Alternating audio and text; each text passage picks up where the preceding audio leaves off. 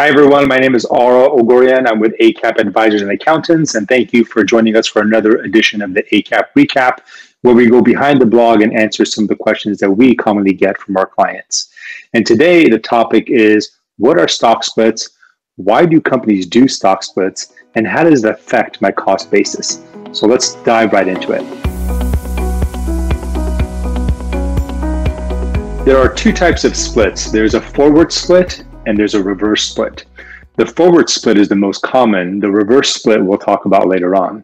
But let's assume that Apple, well, in this case, Apple did a 4-for-1 stock split. Let's assume that you have 100 shares of Apple and the current price of Apple is $400 a share. In a 4-for-1 stock split, what happens is now you get 400 shares. So for every share, you get 4. So now you have 400 shares.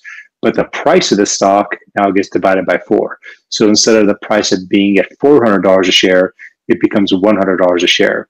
If you notice, the value of your stock holding doesn't change, but just the number of shares and the price of those shares changes. Let's go further. Let's assume that you're having a dinner party and you have 4 guests at your dinner party and you have 1 cake. And you're going to cut that cake into 4 pieces, 1 slice for each guest. Now, let's further assume that now instead of 4 guests, you have 8 guests coming over, but you still have that same cake. So in this situation, you're going to cut your cake into 8 pieces. Now, each person now ends up getting a smaller piece, but the size of the cake actually does not change. That same principle applies in the stock split. The size of the cake in this example doesn't change, but the slices of those cakes actually change. The slices of those pieces actually change. So why do companies split their stock? For one thing, a high stock price creates a barrier to entry. So for example, look at Amazon. Amazon stock price is over $3,000 a share.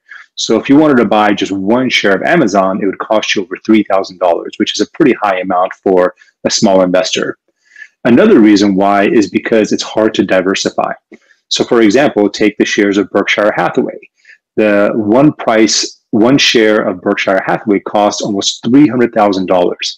So if you've got 1 or 2 shares, let's say 200,000, 300,000 or 600,000, and you wanted to diversify, it becomes very difficult, especially if your portfolio size is not that much larger than your holdings of Berkshire Hathaway. Another reason why companies do stock splits is because it creates a loyalty program.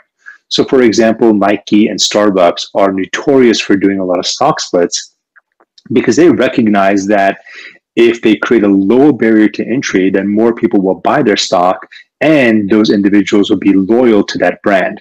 Because even if you own just 1 share of Nike or 1 share of Starbucks, you're going to be more inclined to use that product versus a competitor's product. So what is a reverse stock split and is it good for investors? A reverse stock split is just the opposite of a forward split.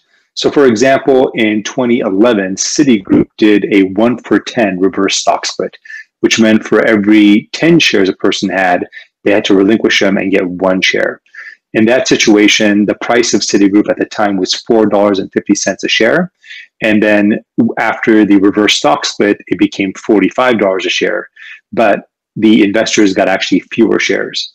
So what's the motivation behind a reverse stock split?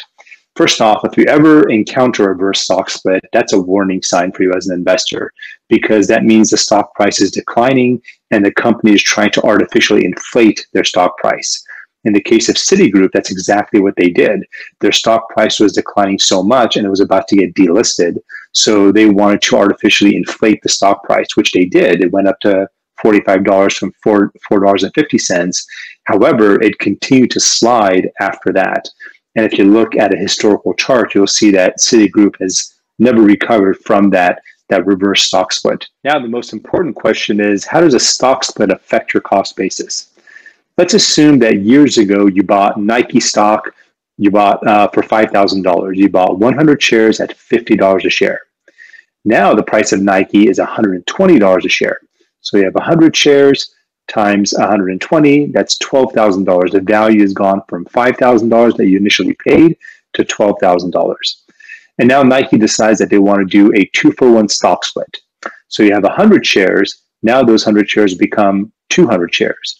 And the price of stock at the stock split is 120, now it becomes $60. So as you can see, the value doesn't change. You still have $12,000, but now you have 200 shares of Nike at a cost of 60 versus what you had before of 100 shares of Nike at a cost of 120. Now, what about the cost per share? Even though your total cost basis remains at $5,000, your total cost per share now becomes $25.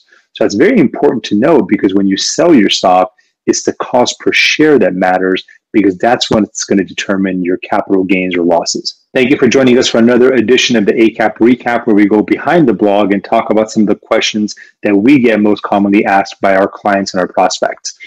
If there's a topic we haven't covered and you want to hear us talk about, please contact us, mention us in the comments, and we'll be happy to address that topic in the future. In the meantime, please subscribe, like, and share our videos. Until next time, thank you again.